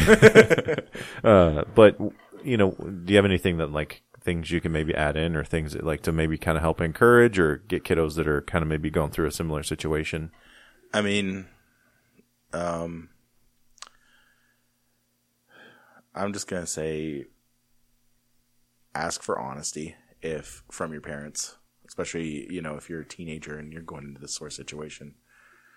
Don't let them sugarcoat it. Don't, if they start talking bad about the other parent, you just got to set that boundary of, hey, I don't want to hear this. I think saying that boundary is probably, it's something I wish I knew I could do. As I'll be honest, I didn't know I could do it until I'm like 21, 21 going, boundaries. I can set those with my parents, but also know that I think a lot of times parents are trying to do what's best for their kids. They aren't actively trying to hurt their kids. And that's something I do have to remind myself of is my parents were not trying to hurt me or my brother by any means. And it's something I do have to tell myself because there are times I'm going, what were they thinking? As I'm sure many kids do, especially as adults. But I think it boils down to, in their own way, parents, not for the most part, parents do love you and are trying to do what's best for you. And it is important to remember that and to, try to be understanding when it comes to their situation as well. Well, what about advice for maybe parents that are divorcing for, them, for their kids, their well-being? It kind of boils down to don't use your kids as therapists. If, be honest with them about what's going on with the divorce, but, don't talk to them about, oh, your dad did this. It made me feel like this, Don't use them as therapists. I think, I think even getting a family therapist involved might help, be that mediator of, hey, this is okay for the kid to hear, but this is something that you two should hash out in private, not in front of the kid. One thing I could kind of add to that is just be honest with yourself. That the parents or the couple that's going through the divorce, self-reflect and be honest with yourself because you're not perfect. You made mistakes too. Even if your significant other cheated, there were still issues that you had. Look at those and fix those, because if you can't get your own shit together and get your own head right, then your kids are going to suffer because of that. They're going to see right through it, and they're going to see that you're having issues or that you and your significant other are having issues, Kind of that do as I say, not as I do. Yeah, I'm telling you to do this or that, or don't do what I do, and I'm doing it. Don't drink alcohol, but you're, drinking, a whole drinking a bottle fifth every night yeah. to go to sleep. Yeah. I'd say also, kids are smarter than you think. They can pick up on more than you think. Even if you think, oh, they won't understand. They might not understand, but they know something's wrong. And, it is important to be honest with them to a certain extent. I mean, a dog can sense Yeah, exactly. when you're emotionally off. Your own kid is going to be able to sense when you're off in the same way. I agree. Not to compare kids to dogs. It's similar. But yeah, I'd say honesty. Honesty is very important when it comes to, especially if you're considering getting a divorce and have a kid. And then don't use the kid to hurt the parent. It'll affect them a lot more than you think it will. So, you've kind of said it both ways. So don't use them as a therapist. Don't kind of filter what you're saying. Exactly. But then you're also saying be honest. So I'm curious so should you wait for your kiddo to be like, why did mom do this? And then answer honestly? Or I'm curious where you feel having lived this. Where do you feel that line is between too much and honesty? I think too much would be saying your mom did this because she's a cheating whore. That's too much. Because you don't live in the other person's mind, so you don't truly exactly know. Okay. Be honest. I don't know why your mom did this. I'm trying to understand why, and we are trying to work that out. Be honest with them that you don't understand it because, kids think parents know it all. They don't. Especially growing up, you realize that. And let them know. A lot of kids, I think, look at their parents and think, my parents are perfect, Exactly. And let them know, hey, we're humans. We're not perfect either. I can't tell you how many times I told my kids I'm broken and apologized. Yeah. And see, I think apologizing to your kids is important, especially if something does get out of hand. Coming back and be like, hey, I shouldn't have said that. You know, this is not your fault. I shouldn't have taken it out on you. Because there were a lot of times in the divorce on both ends that there was anger and resentment from my parents toward the other one, and it got taken out on me and my brother. You know, there was, yelling, screaming, the whole 9 yards. And I don't think it should have been taken out on me or my brother at all. And it still was. Yeah, and you're basically innocent bystanders in that had absolutely nothing to do or control over that in any way, shape, or form. Exactly. You're kind of expected to bear the burden and the brunt of some of that. And therapy isn't a bad thing when it comes to this. Having someone there who can help mediate those feelings and navigate that is not a bad thing. Did you ever do anything like that? Yes, but then I think there were issues. I don't want to blame any certain parent, but I got taken out of therapy when I probably could have benefited from therapy. I think one side thought that the therapist was on the other side and was trying to use the therapy against them. I got you. And I got taken out when I probably really could have used the therapy. Which it's the therapist's job not to take a side. Exactly. Biased. Yeah. Kind of be like your uncle and listen and not tell you hey, you might be messing this up, or I kind of agree with that, or not just to be like, oh man, yeah, you're right, that person's a SOB or whatever. But whether it's a trusted member of the church or whoever you feel comfortable with, having that third party to navigate those feelings is very, I think, is very important too. Do you think if your uncle would have been around longer, that it would have been easier for you to navigate that? I do. I think, having that outside opinion I could go to who knew, my uncle pretty much knew the whole deal, been around pretty much my entire life. So he was able to get both sides and exactly piece it together and then kind of give you the truth of what's going on. And he did know my mom, he was friends with my mom, had a good relation. No, I'm not going to say close relationship with my mom, but, knew her. And, it wasn't just like, oh, it's a stranger. He knew her. He had done some jobs for her, yard work and that sort of thing. So they did have that relationship. They knew of each other. And there were times when he was like, oh, yeah, I understand where you're coming from. You're wrong, or, something's coming up. He was able to give a very unbiased point of view, even considering his closeness to the family. Well, do you have anything else, man? Nate? Nothing. Cool. I think that's it. Thank you for having me. Yeah, I just wanted to take the opportunity to say thanks for coming in. I mean, I know this isn't necessarily something that, from the sounds of it, is at least somewhat fresh still, and still things that you're working through. And so it takes a lot of guts to do what you did. And, Nate had that same thing happen, and, he had people that were reaching out that were like, thanks. And I hope that same thing happens to you, because I'm sure Nate can relate. I'm just kind of speaking for you, so if I'm speaking out of turn, let me know. But, of that was kind of a part of Nate's healing process too, of realizing that, hey, my story helped somebody. Yeah, my pain and what I went through can help someone else navigate theirs, because you're kind of that third party that you were talking about at this point if somebody's listening to that podcast. So of course, and that's, I'm just glad I was able to get that out there. And I am by no means attacking either one of my parents. I love them both very much. And if we're being honest, if we were being honest, there was issues. And I hope they both realize that I am not trying to attack either of them, because I hope they both listen to this. I know I've shared it with them. And I could just imagine your mom being mortified at some of these stories. But I think it's going to be more my dad than my mom.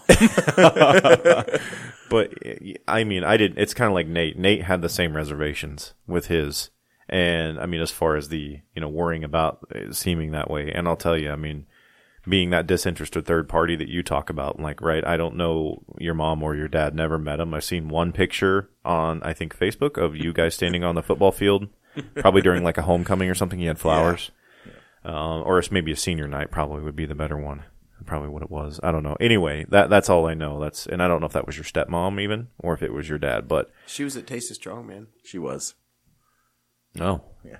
My mom was a short lady, followed me around. I did not get to meet her. But what I'm getting at is just that disinterested third party telling you like it wasn't anything. Like, and you never said like F this person, F that person, or anything like that. You said, hey, there were issues. And you acknowledged it, but you also acknowledged you had issues too. I mean, things that you were struggling with as well. So I just kind of want to set you at ease that, I didn't feel that way. And so I think that, what you did was done well. And, I think a lot of people are going to grow and learn from that. So thank you. That's the goal. I'm just glad to have the story out there. So. Well, everyone, thanks for taking the opportunity to listen to the Higher Points podcast. We appreciate you taking that opportunity just to be with us. We're humbled by that. And we're really humbled by Nelson coming on here, just kind of bearing a little bit of his soul when it comes to some of the things that he's dealt with in his life. And don't forget that we're getting ready to do our giveaway of the cornhole boards. Just keep watching out for that on our social media pages. We're doing that in celebration of getting over 1,000 downloads. And I'm sure that Nelson's episode here will get another 1,000, and then we'll have another good giveaway to give. But don't forget to check us out at thehigherpoints.com, on Facebook at The Higher Points Podcast, as well as Instagram at The Higher Points. We appreciate you guys listening to us. We'll catch up with you next time.